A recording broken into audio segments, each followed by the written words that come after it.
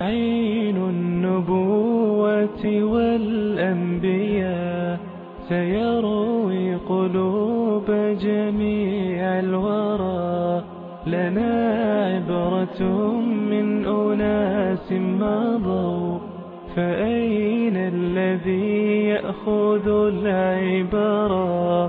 هداة لنا وبهم نقتدي، ويونسنا ذكر ما قد جرى، فليس حديثا هنا يفترى. السلام عليكم ورحمة الله وبركاته. أيها المشاهدون الكرام، أهلا وسهلا بكم وحياكم الله إلى حلقة جديدة ننهل فيها من معين الأنبياء ونستضيء بنورهم. من هنا من طيبة الطيبة نرحب بكم، وهذه حلقة جديدة عنونا لها بعنوان الحكمة في حياة الأنبياء. باسمي وباسمكم في البداية أرحب بضيفنا الكريم وشيخنا الجليل فضيلة الشيخ صالح بن عواد المغامسي، إمام وخطيب مسجد قباء ومدير عام مركز أبحاث ودراسات المدينة المنورة. حياكم الله يا شيخنا. حياكم الله أستاذ صهيب، وحيا الله والإخوة جميعا، وأسأل الله لي ولكم التوفيق. قال الله سبحانه وتعالى: ومن يؤت الحكمة فقد أوتي خيرا كثيرا. بداية شيخنا كما هي عادتنا نحرر معنى الحكمة ومفهومها وأثرها في حياة الإنسان وما ورد في ذلك من أثر. الحمد لله على فضله، والصلاة والسلام على أشرف رسله وخير خلقه. الإنسان في هذه الحياة أحوج ما يكون إلى الحكمة ليسير في طريقه إلى الله، لأن الإنسان لا يعيش بمفرده، إنما يعيش وسط أمة من الناس كثروا أم قلوا، وتأتيه من أحداث الزمان وخطوبها ما يأتيه، ولا يسلم من هذا أحد. وبأنبياء الله ورسوله يحملون رسالات، وغيرهم من العلماء يحمل الرسالات التي تركها أنبياء الله ورسوله، وكذلك كل أحد له طرائق أو رسائل في الحياة يحملها، عظمت أو قلت، كثرت أو حقرت، هذا شأن آخر. لكن حاجة الإنسان للحكمة تأتي من باب أنه يكون أقرب إلى تحقيق مراده. وقد عرفت الحكمة بأنها العلم النافع والعمل الصالح، وعرفت بأنها وضع الأمور في موضعها الصحيح، وهذا أقرب. وقد امتن الله جل وعلا كما ذكرتم في الآية الكريمة على أهل الحكمة بقوله: ومن يؤت الحكمة فقد أوتي خيرا كثيرا. ذلك أنه يكون أقرب للصواب وأدنى لتحقيق مراده وحصول مقصوده. وهذا باب جدا طويل فيه آثار، لكن سنحاول أن نقف على بعضها. الإنسان إذا عرف بالحكمة ينشد الناس داره ويطلبون رأيه ويحاولون أن يصلوا إليه حتى يأخذوا من معين علمه مما يعينهم على مدلهمات الحياة. والحكمة تحتاج إلى أمور عدة، من أعظمها التجارب. صحيح أن أنبياء الله امتازوا بالوحي، لكن الآن الحديث عن الحكمة مفهومها الواسع. تحتاج إلى التجارب، تحتاج إلى العقل، تحتاج إلى صحبة أهل البصائر. إدراك هؤلاء والصحبة معهم مع الأيام يجعل الإنسان أقرب إلى الحكمة. لا نحاول أن نتحدث إنشائيا بكثرة نصل إلى مقصودنا بعجالة. فمثلا العرب عرفت أكثر من صيفي من خلال مفردات كان يقولها دلت أقوالها على حكمته. التراث العربي عرف المتنبي، وعرف المتنبي بأنه حكيم الشعراء، وعرفوا أبا العلاء المعري بأنه شاعر الحكماء، من باب أن كل منهما لما طرق الحكمة طرقها في أبيات شعرية صارت مسر المثل، والناس أخذوا بها فوجدوا أثرا عظيما لتلك الكلمات في حياتهم. يقول المتنبي مثلا: أنا الغريق فما خوفي من البلل. وهذا صحيح أن الإنسان أحيانا إذا يضحي بأشياء قد يرى غيره أنه صعب أن يضحي بها، لكن من كان في حاله، كان في موقفه، يرى أن الأمر مقبول جدا. وهذا مأخوذ من بيت المتنبي: أنا الغريق فما خوفي من البلل. وقال في أبيات أخرى، وهذا مما شاع ذكره: ما كل ما يتمنى المرء يدركه، تجري الرياح بما لا تشتهي السفن. وهذا يوطن الإنسان على الصبر. وقال في أبيات أخرى: ومن يجعل الضرغام بازا لصيده، تصيده الضرغام فيما تصيد. وهذا بيت في قمة الحكمة، أن الإنسان لا يتخذ أحدا وزيرا له أو قائدا أو مستشارا أو مرافقا أو يكون أقوى منه، لأنه سينقلب عليه.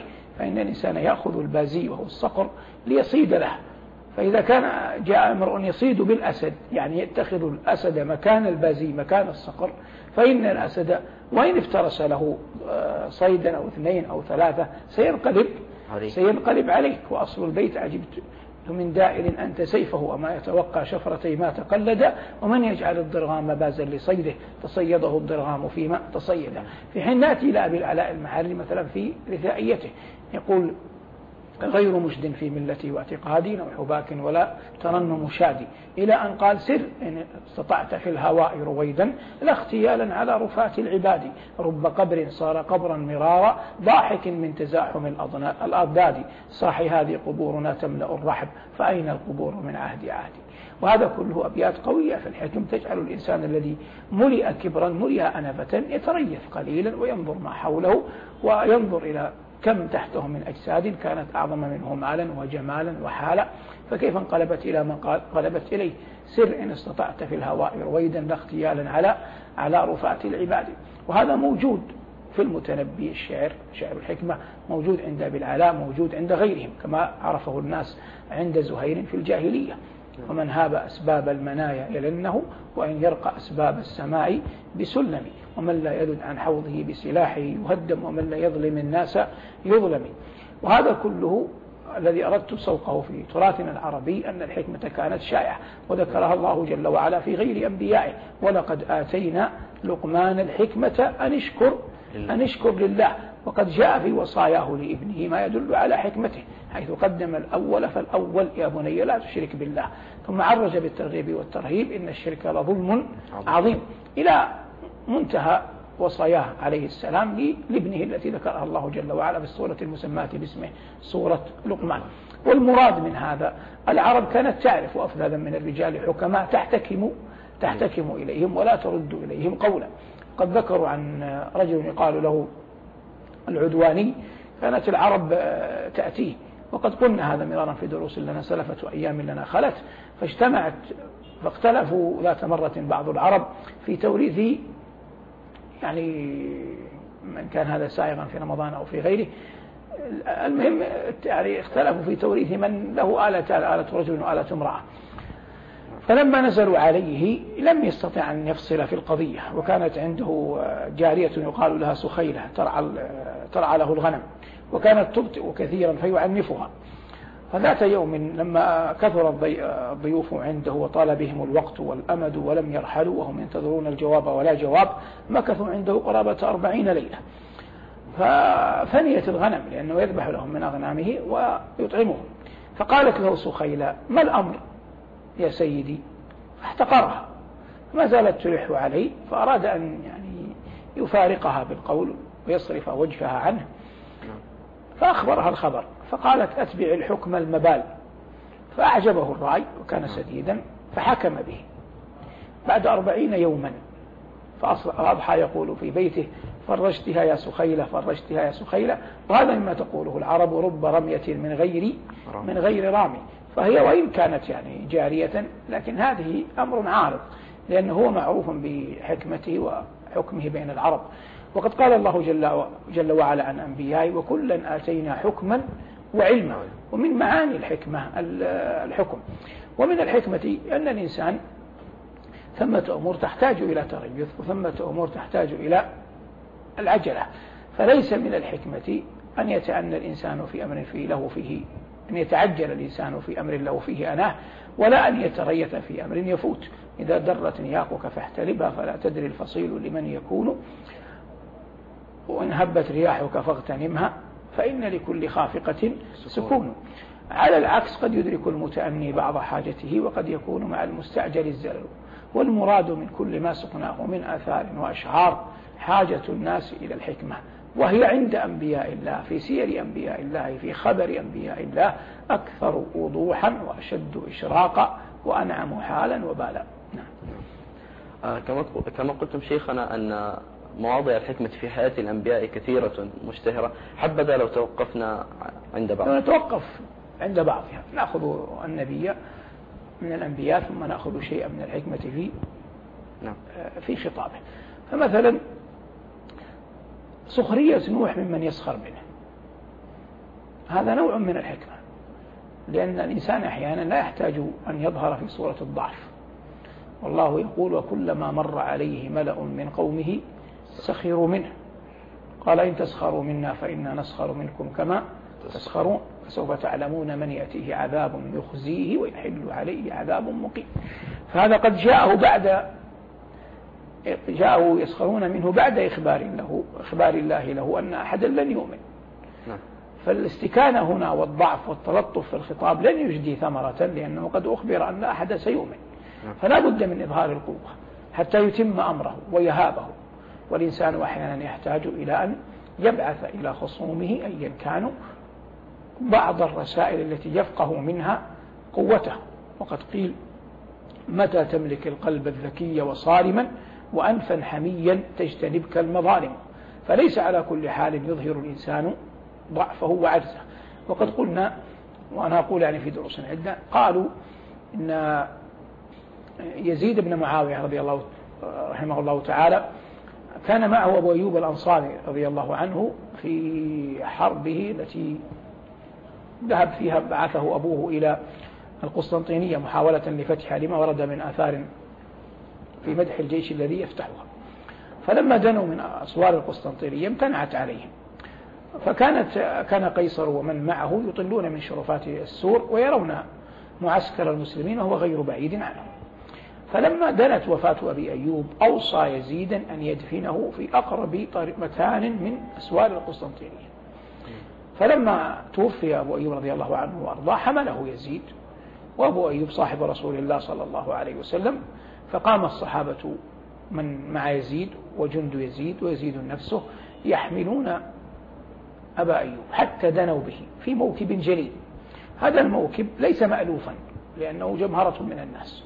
فقيصر يسأل ما تصنعون؟ يقول ليزيد.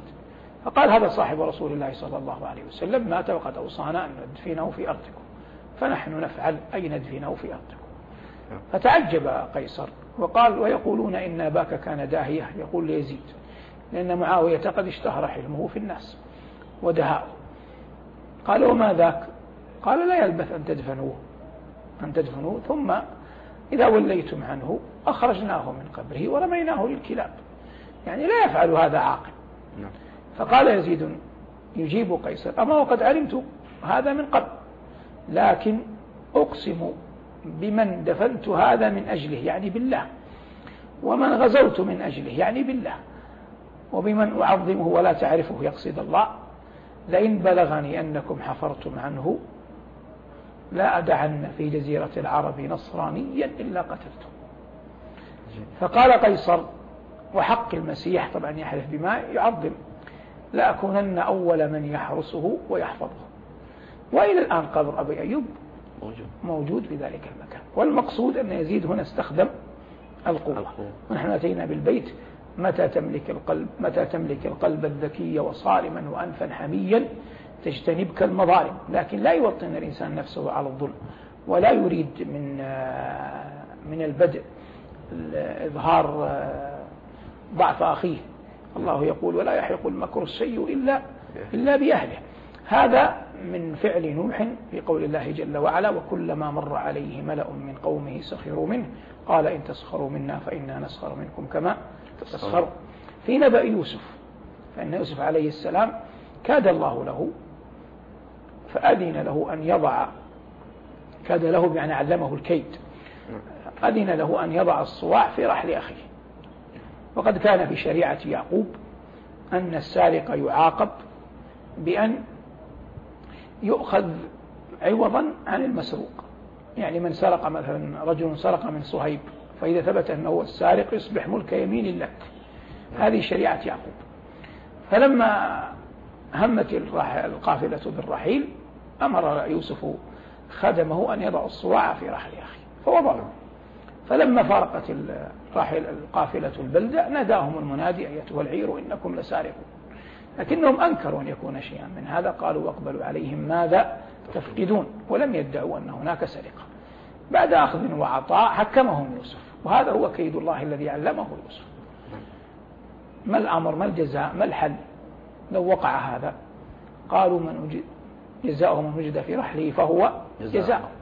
ذكروا ما يحفظونه من شريعة أبيهم يعقوب، وهذا الذي أراده يوسف أن ينطقهم إياه، فنطقوه وحكموا به. قال أصدق القائلين فبدأ بأوعيتهم قبل وعاء أخيه ثم استخرجها من وعاء أخيه كذلك كدنا ليوسف ما كان ليأخذ أخاه في دين الملك إلا أن يشاء الله نرفع درجات من نشاء فوق كل ذي علم عليم. هنا نعود للحكمة، يعني نريد أن نصل بالحكمة. فهم ازدادوا حنقا فقالوا ويوسف يسمع إن يسرق فقد سرق أخ له من قبل. جاءت الحكمة أن هذا الكلام يستفز ويخرج يوسف عن طوره ويجعله يميط اللثام عن شخصيته، والثمرة لم تكتمل بعد، لم تنضج بعد، وليس هذا أوان الإفصاح عن الشخصية. قال الله جل وعلا فأسرها يوسف في نفسه ولم يبدها لهم. ما الذي أسرها يوسف في نفسه ولم يبدها لهم؟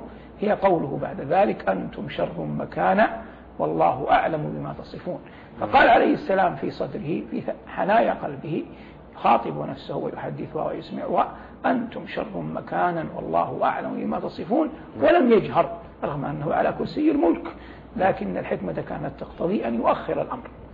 فهذا نوع من الحكمة عند الأنبياء في التعامل مع الغير. احنا ما زلنا نتكلم عن التعامل مع الخصوم أيا كان أولئك الخصوم.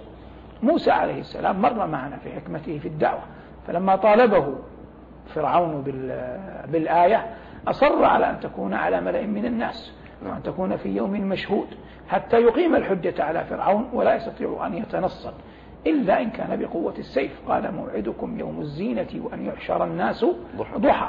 هذا كله من الحكمة في الدعوة حتى يكون على بينة وبرهان ويكون أقدر على إلجام الخصم. مر معنا كذلك إبراهيم في مجادلته لما عرف بالنمرود، فإنه لما جادله بدأ بمقدمة، هو الشيء الذي لا يختلف عليه اثنان. قال إبراهيم ربي الذي يحيي ويميت، قال أنا أحيي وأميت.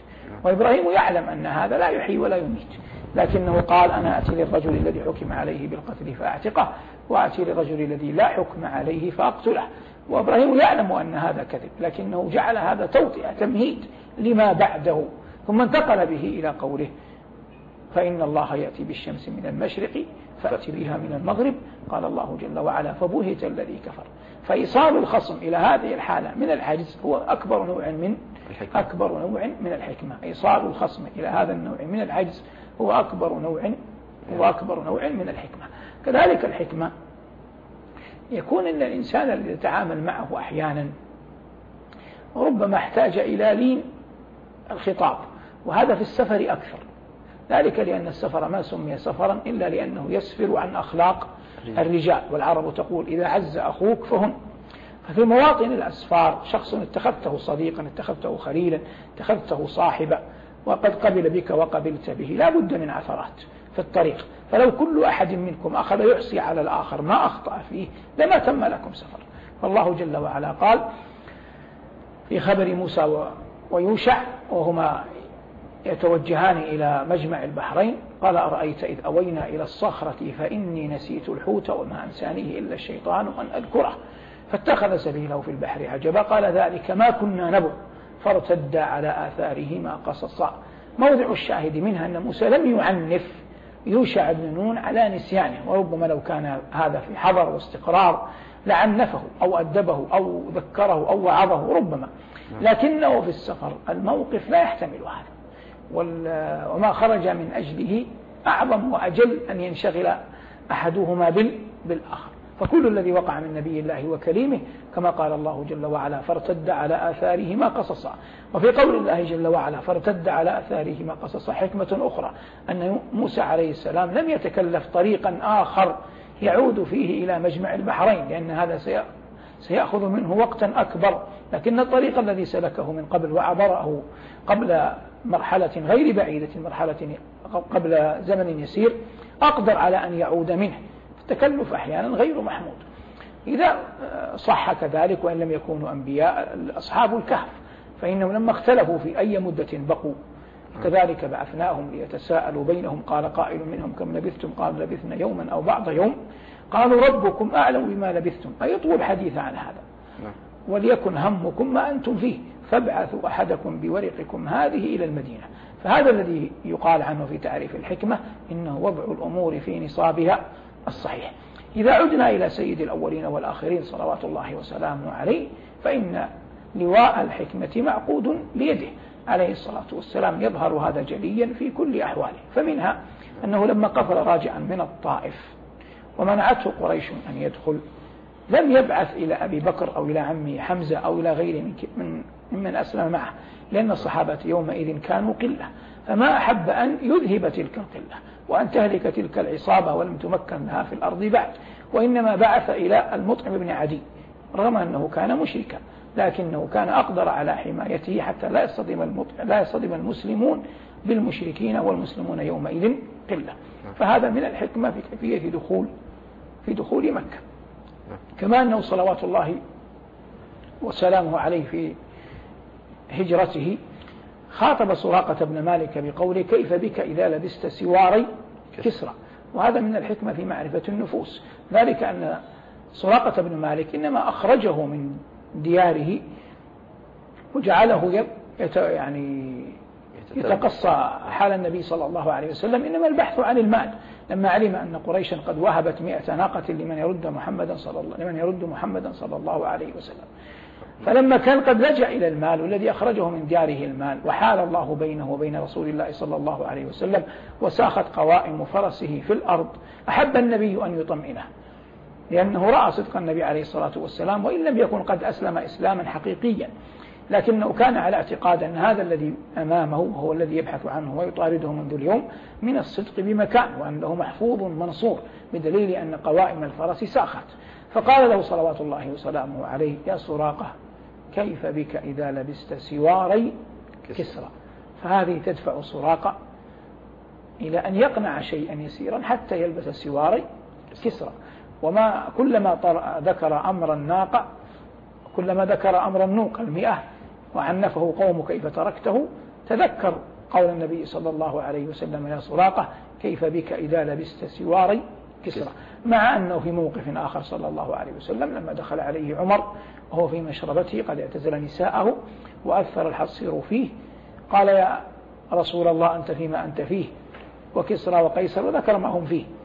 فقال عليه الصلاة والسلام: أفي شك أنت يا ابن الخطاب؟ أولئك أقوام عجلت لهم طيبات في الحياة الدنيا. فلم يقل له ما قال لسراقة، لأن الشخصيتين تختلفان.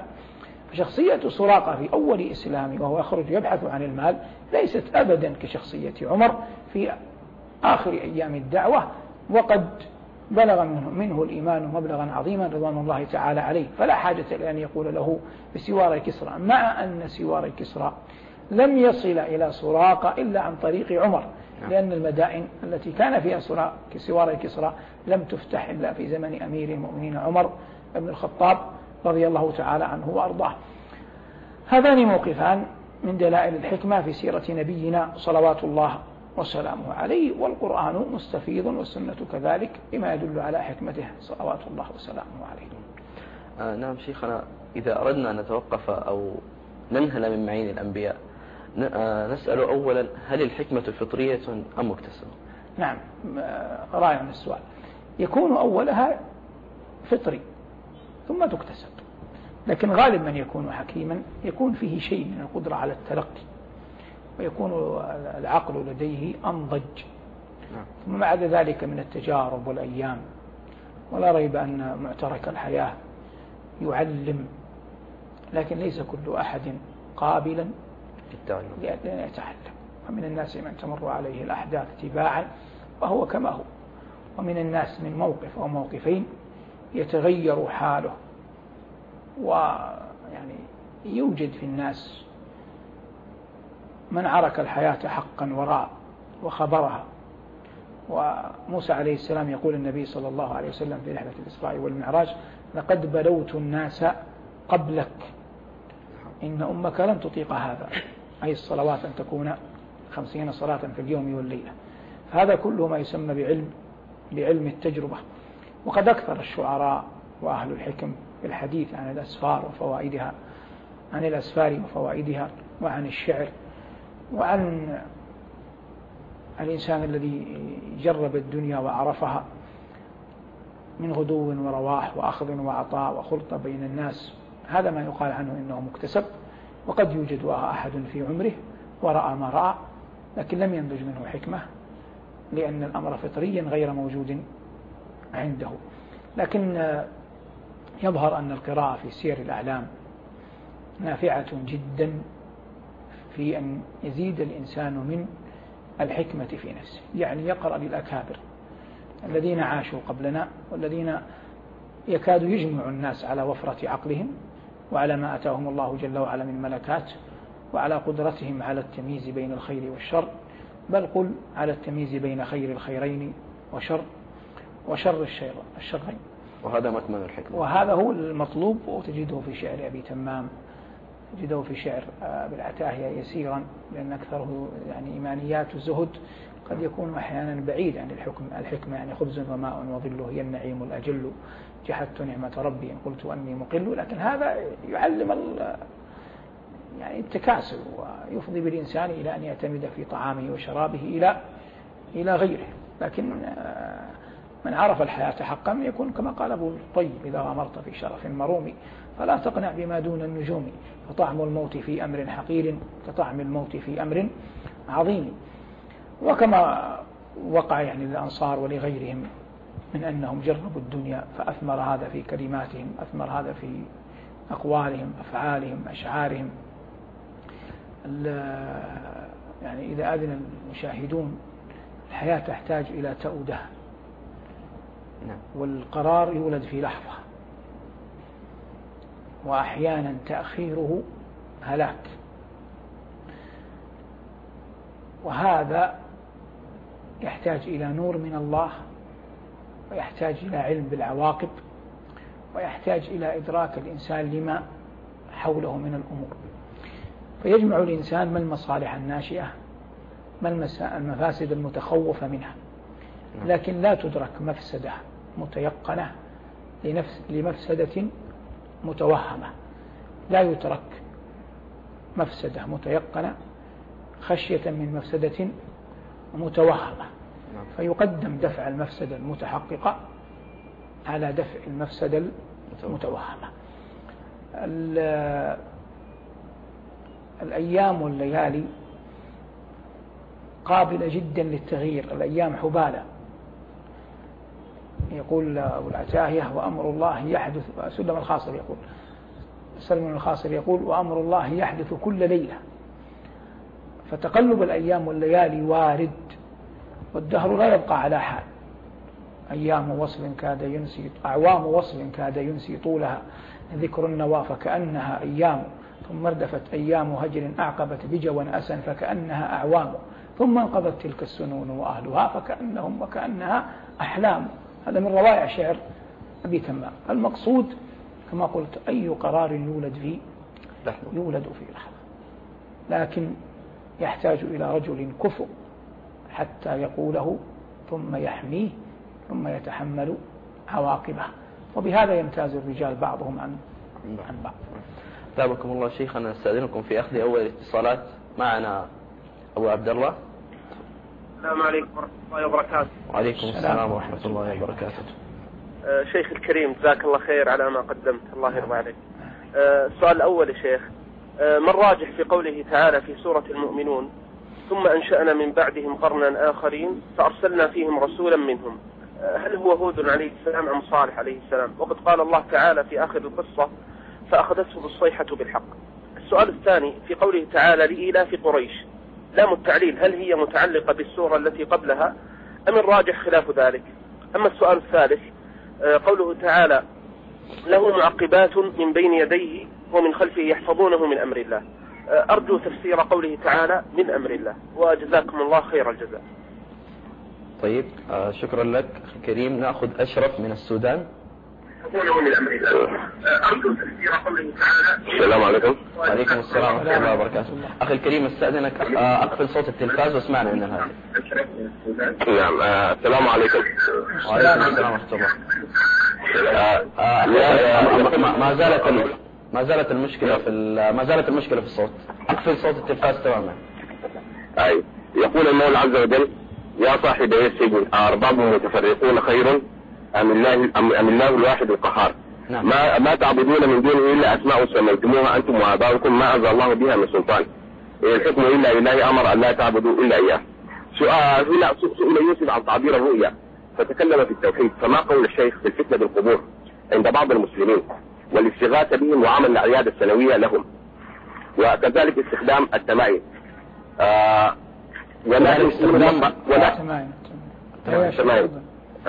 ولكن كونوا ربانيين بما كنتم تعلمون الكتاب وبما كنتم تدرسون. فكيف يكون العالم رباني وكيف يتحصل على هذه الميزة؟ ويقول في آية أخرى إن في ذلك لآيات للمتوسمين. فكيف يكون الإنسان من المتوسمين وما هي المعينات؟ جزاكم الله كل خير. طيب شكرا لك أخي الكريم. طيب شيخنا نجيب على سؤال أبي عبد الله أولا. هو أبو عبد الله أجزى الله مثوبته أراد أن يجعله درس تفسير. نعم. وإن كان يعني البرنامج عن معين الأنبياء يعني، فنحن لا نريد أن نخرج عن طريق البرنامج بكثرة. نعم. قد جاءتنا يعني اتصالات ورسائل تقول اجعله كما هو معين الأنبياء ولا يكون درس تفسير بالكلية، لكن نجيب على بعض أسئلته. نعم. ما ذكره الله جل وعلا ثم أنشأنا من بعدهم قرنا آخرين ما تسبق من أمة أجلها وما يستأخرون. قد يكون صالحا، قد يكون قوم ثمود، قد يكون قوم عاد. لا يوجد في الآية قرينة واضحة جلية ترجح أيهم تلك الأمة، وقد تكون غير هاتين الأمتين ممن يندرج في قول الله جل وعلا ومنهم من لم نقصص عليك. فالأمر واسع والعلم عند الله. نعم. يعني أبو عبد الله ما شاء الله ما بعده اللام مختلف فيها. هل وقع ما وقع من إهلاك أصحاب الفيل لإيلاف قريش؟ وارد، وقد قال بهذا كثير من العلماء، وهو يعني أميل إليه أكثر والعلم عند الله، لما وقع واقعا من أن العرب بعدها كانت أضحت تعظم قريشا ويقولون أهل حرم الله زاد الله عنهم. ثم سأل عن آية له معقبات بين يديه من خلفه يحفظونه من أمر الله. سأل عن ما المقصود بأمر الله؟ من أمر الله. نعم. وقال بعض العلماء إن من هنا بمعنى عن، وبعضهم لا قال لا بمعنى الباء، يعني يحفظونه بأمر الله، وتفصيلها موجود في كتب التفسير ابن كثير وغيره. طيب ننتقل إلى سؤال أشرف. بدأ باستشهاد بقصة يوسف ثم نحى بذلك إلى أستاذ أشرف يعني رائع في مكانه، لأن الأمة لا يمكن أن تقوم على ساقها حق القيام إلا بتوحيد الله جل وعلا. والتوحيد هو لب دعوة الرسل، وبه بعثوا وإليه دعوا صلوات الله وسلامه عليهم أجمعين. فيوسف عليه السلام لما سئل إنا نراك من المحسنين بعد أن فرغ الفتيان من ذكر رؤيهما، لم يبدأ بتعبير الرؤيا، إنما بين أولا منة الله جل وعلا عليه بالتوحيد، ذلك من فضل الله علينا وعلى الناس، ثم أخذ يدعو إلى الفضل الذي بوأه الله جل وعلا عليه. يا صاحبي السجن أرباب متفرقون خير أم الله الواحد القهار ما تعبدون من دونه إلا أسماء سميتموها إلى حقيقة لها، فلا إله إلا الله، ما تعبدون من دونه إلا أسماء سميتموها أنتم وآباؤكم ما أنزل الله بها من سلطان إن الحكم إلا لله، وبما أن الحكم له فقد أمر ألا تعبدوا إلا إياه، ذلك الدين القيم ولكن أكثر الناس لا يعلمون. ثم عرج الشيخ أشرف وفقه الله على مسألة القبور، وهذا مما ابتليت به الأمة في زمانها هذا. القبور في شرع الله تحترم ولا تعظم، والموت أحوج إلى الأحياء من حاجة الأحياء إلى الموت، والموت أحوج إلى الأحياء من حاجة الأحياء إلى الموت. فقد انتهت ساعة أعمالهم وطوي كتابهم ووسد الترب، فهم في حاجة إلى من يدعو الله جل وعلا لهم أو يصنع لهم عملا يقبله الله عنهم، مما جاء الشرع يدل على أنه يصل ثوابه إلى الميت. أما أن يؤتى عندها أو تشيط أو ترفع فهذا عياذا بالله خلاف دعوة الرسل جميعا. والله يقول من أضل ممن يدعو من دون الله من لا يستجيب له إلى يوم القيامة وهم عن دعائهم غافلون، وقالوا أن المساجد لله فلا تدعوا مع الله أحدا. وقد كان أنبياء الله ورسوله صلوات الله وسلامه عليهم مما هو ثابت عنهم وضوح الشمس في رابعة النهار أنهم ما دعوا إلا إلى توحيد الله وإجلاله وتعظيمه. وقد مات يعني ورث بعضهم بعضا في النبوة، ولم يدعو أحد منهم إلى أن يدعى عند قبر من سبقه. وكذلك فعل الصحابة رضوان الله تعالى عليهم بقبر نبينا صلى الله عليه وسلم، ما كانوا يزيدون في حضورهم على السلام عليه صلوات الله وسلامه عليه. أما غير ذلك فليس من الدين في شيء أبدا. نقول القبور تحترم ولا تعظم، ولم يجعل الله بينه وبين أحد من خلقه حجابا أو واسطة. قال ربكم ادعوني استجب لكم وإذا سألك عبادي عني فإني قريب.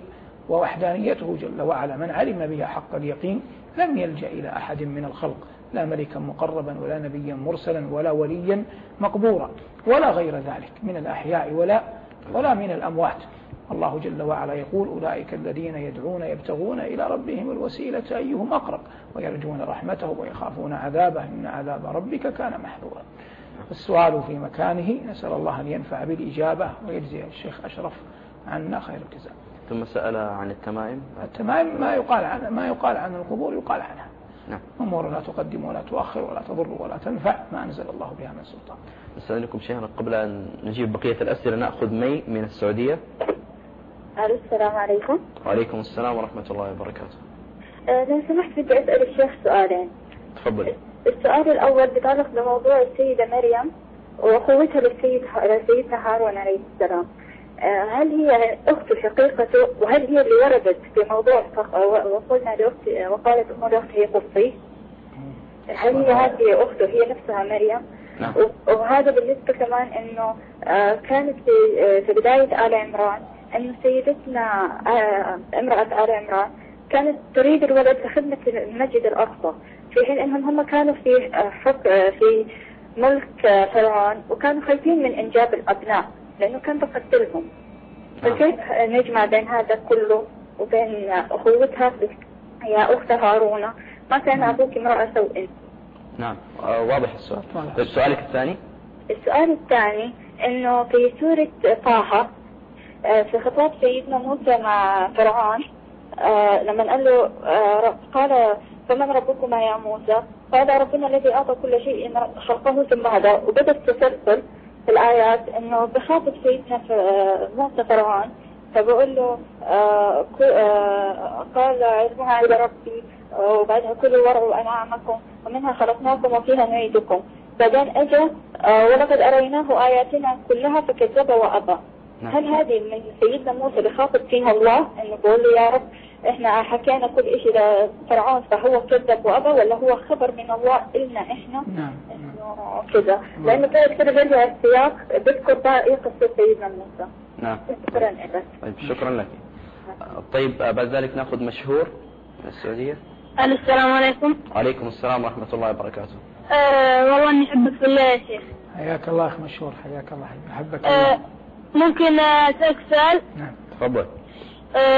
قال بصرت بما لم يبصروا به، الآية في سورة طه، فسر لي وجزاك الله خيرا.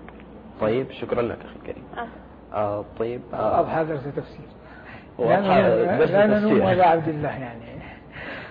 طيب ثم سأل عبد الله ما شاء الله عليه إمام قاد الناس إلى هذا. طيب شيخنا سأل أشرف عن آية ولكن كونوا ربانيين، وسأل كيف يكون الإنسان أو العالم ربانيا. من أعظم المطالب الرباني هو الذي لا تحركه العامة، إنما يحركه الحق والكتاب والسنة، وهو الذي يسوق الناس ويقودهم. الله جل وعلا يقول ولكن كونوا ربانيين بما كنتم تعلمون الكتاب وبما كنتم تدرسون. ويكون الإنسان متجردا لله جل وعلا في دعوته وتعليمه للناس. ومن أعظم الوسائل إلى هذا التأسي بالأنبياء، فإن أنبياء الله صلوات الله وسلامه عليهم كانوا ربانيين لا يبتغون أجرا على دعوتهم، ومع ذلك كانوا متجردين في دعوتهم إلى الله جل وعلا، يرفعون لواء الدعوة ويدعون إلى ربهم بالحكمة والموعظة الحسنة. والإنسان إذا كان كذلك لا يريد عامة ولا سلطانا ولا يريد أن ينتصر لنفسه، كان أقرب إلى الربانية. نعم. ثم سأل إن في ذلك لآيات للمتوسمين. ما معنى المتوسمين؟ المتوسمين الذين لديهم فراسة.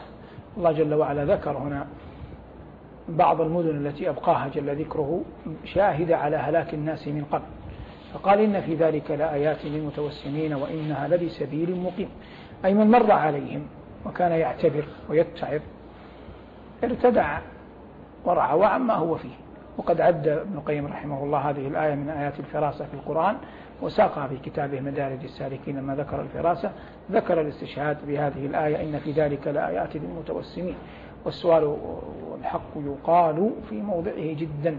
هذا هو المؤمن الذي يعتبر يتعظ بما وقع للأمم والقرون الغابرة وما كان من أنبياء الله جل وعلا مع أممهم، يقرأها قراءة صحيحة ويتعظ ويعتبر بها.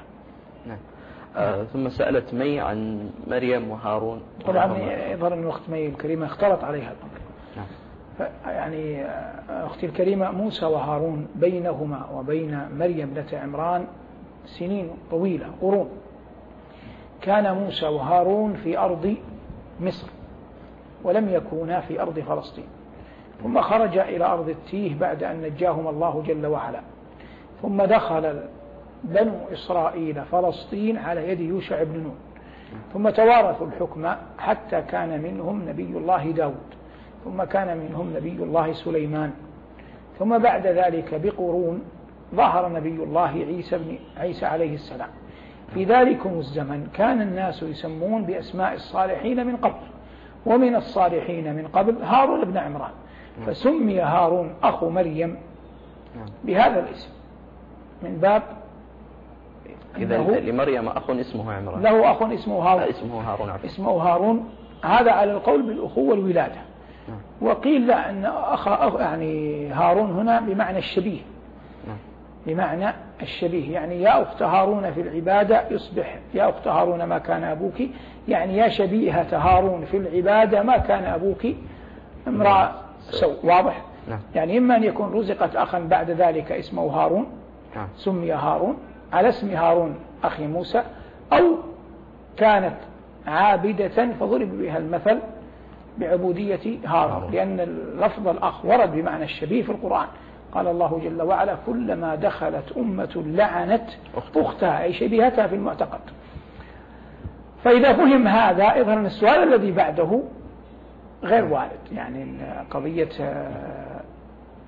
المتعلق به، يعني قضية كيف كانوا هؤلاء في مصر وكانوا هؤلاء في فلسطين. الصورة الآن تجلت يعني. وأمر آخر شيخنا ربما مثل الإشكال مريم ابنة عمران وموسى ابن عمران. نعم، هذا مما دفع إلى الريب. نعم. ثم سألت بعد ذلك عن آية ولقد آتيناه آياتنا كلها. هذا من كلام الله. نعم. مندرج في الآيات يأتي به السياق. هي تقول هل هو من كلام موسى؟ نعم. وارد أن يكون من كلام موسى، لكنه أقرب أن يكون من كلام الله. قال منها خلقناكم وفيها نعيدكم ومنها نخرجكم تارة أخرى ولقد أريناه آياتنا كلها فكذب وأبى قال أجئتنا لتخرجنا من أرضنا بسحرك يا موسى. فهذا يدل على أن هذا السياق من كلام الله معترض، ليس من نسق كلام موسى أصلا، والعلم عند الله. نعم. نأخذ حامد من السعودية. السلام عليكم ورحمة الله وبركاته. وعليكم السلام ورحمة الله وبركاته. أحبكما في الله صهيب والشيخ صالح. حياكم الله. الله وبارك فيك. الله يبارك فيكم. عندي سؤالان. السؤال الأول يا شيخ، عيسى عليه السلام يعني تنبأ وأخذ النبوة منذ الطفولة، وأظن قيل أن الأنبياء يأخذون النبوة بعد سن 40. نعم. وكيف يقال عن هذا؟ السؤال الثاني يا شيخي، أن بعض الأئمة حفظهم الله يقرؤون مثل الآية في سورة يوسف أرباب متفرقون خير أم الله الواحد القهار. نعم. هل يصح هذا؟ وفي غير من القرآن أيضا يقرؤون بمثل هذه الطريقة، يعني أن يتوقف ثم يعيد الآية بطريقة أخرى.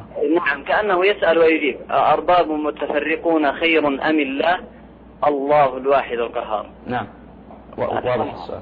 عند الله خير من الله التجارة وغير ذلك يعني. نعم. نعم. حفظكم الله. طيب، معنا اتصال آخر. نعم. طيب، تفضل معنا تركيا. نعم. ألو، السلام عليكم. وعليكم السلام ورحمة الله وبركاته. نفع الله بعلمك يا شيخ. ممكن سؤال؟ تفضل يا أختي. تفضل. قال الله تعالى في سورة الأنبياء وداود وسليمان إذ يحكمان في الحرث إذ نفشت فيه غنم القوم وكنا لحكمهم شاهدين. ممكن يا شيخ تفسر هذه الآية؟ نعم. أو ممكن رقمك يا شيخ من الكنترول؟ إن شاء الله. طيب، تأخذ الرقم من الكنترول. طيب شيخنا نعود لإجابة الأسئلة. سأل مشهور ويبدو أن الأمر ذاهب في التفسير. هذا حق لهم. طيب سأل عن آية بصرت بما لم يبصروا به وجئتك من سبأ بنبأ يقين. مشهور لم يبصروا به في أو عفوا ربما اختلطت علي هذا تتكلم عن سورة طه. أي ربما اختلطت قبضة من آثار الرسول فنبذتها ربما اختلطت علي لا يفرق. لأن الهدهد قال بصرت ما يبصروا به. لا أذكر الآن. مكث غير بعيد قال أحط ما لم تحط به. عفوا. بصرت ما لم يبصروا به قالها السامري. الآية من سورة طه قال بصرت ما لم يبصروا به فقبضت قبضة من الرسول فنبذتها وكذلك سولت لي نفسي. الكلام هنا أنه موسى عليه السلام لما وعده ربه جل وعلا 40 ليلة وخرج إلى ميقات ربه جاء السامري فصنع العجل فعبده بنو إسرائيل. فلما قفل موسى راجعا وأخبره الله جل وعلا وألقى الألواح كما أخبر ربنا تبارك وتعالى أخذ يعاتب السامري ويلومه على ما وقع منه ويسأله قال فما خطبك يا سامري؟ قال بصرت بما لم يبصروا به أي تنبهت إلى ما لم يتنبه له فقبضت قبضة من أثر الرسول أي من أثر سير جبريل عليه السلام فوجد أن جبرائيل إذا مشى على فرسه يترك الأرض بعده حية يعني تنبت فأخذها أخذ أثر قبضة الأثر وطأة فرس جبريل على الأرض ثم أتى للذهب والفضة الذي كان مع بني إسرائيل قد استعاروه من الأقباط وخرجوا قبل أن يردوه. قال الله تعالى وحملنا أوزارا من زينة القوم. أوزار يعني أثقال من زينة القوم يعني من الذهب والفضة.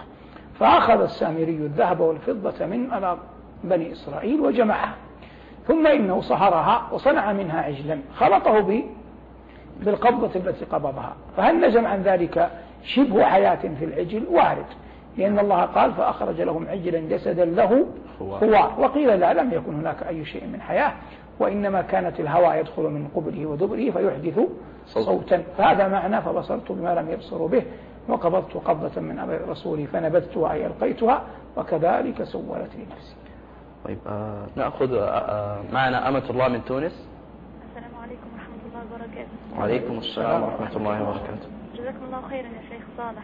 حياك الله. والله أننا نمل الاستماع إليك ونريد الاستزادة مما عندك من علم لولا أني أخشى أن أشق عليك لطرحت عليك الكثير من الأسئلة.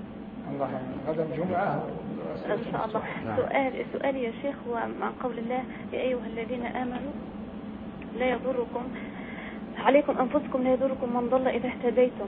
أريد أن توضح لي كيف نسقط معنى هذه الآية في حياتنا اليومية خاصة إذا كثرت حول الشخص حولنا المشككين وكثرة الفتن ونسألك الدعاء أن نكون من أهل المدينة يا شيخ. طيب إن شاء الله. شكرا لك. طيب نعود إلى سؤال حامد عن نبوة عيسى في سن مبكرة.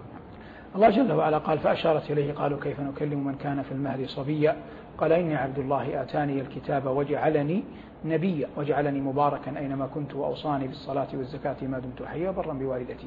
فقوله وجعلني نبيا إخبار بالنبوة لكن هو نبئ في الصغر أو علم أنه نبي في الصغر لكنه رفع عليه السلام على المشهور وسنه 33 لكن متى بدأ بأعباء الدعوة لا أظنه في الطفولة إنما كان يعني نطقه في الطفولة تمهيدا لنبوته وإظهارا لمعجزته وكرامة لأمه لكن لا يظهر لي أنه نبئ وهو صغير وهو خلاف المعهود فالمعهود من الأنبياء والرسول أنهم ينبؤون بعد 40 لكنه لأنه عليه السلام قد كتب الله في الأزل أنه سيقبض قبل 40 نبئ مبكرا وقد قال الله جل وعلا عنه في سورة آل عمران ويكلم الناس في المهد وكهلا والكهل في سن 30 تقريبا والعلم عند الله. نستاذنك شيخنا بقي 3 أسئلة وربما بقي دقيقتان فنجيب عليها بشكل نرجعها بعضها إلى غد.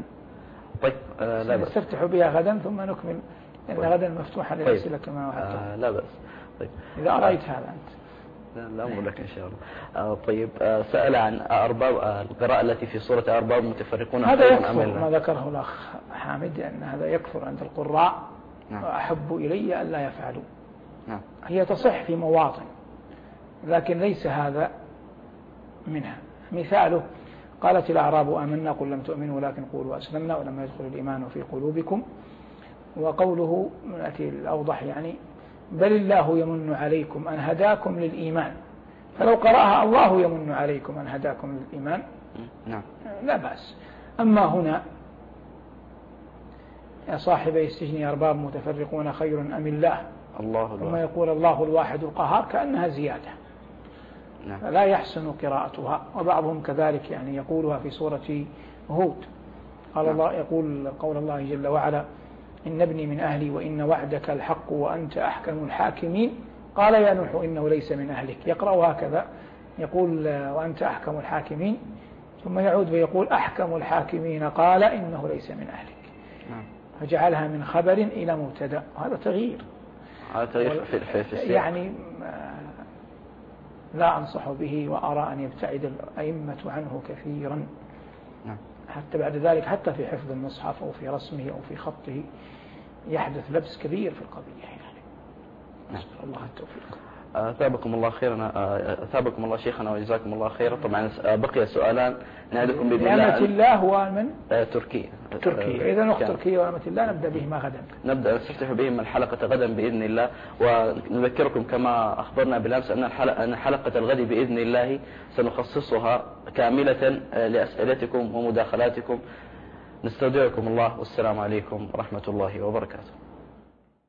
معين النبوة والأنبياء سيروي قلوب جميع الورى.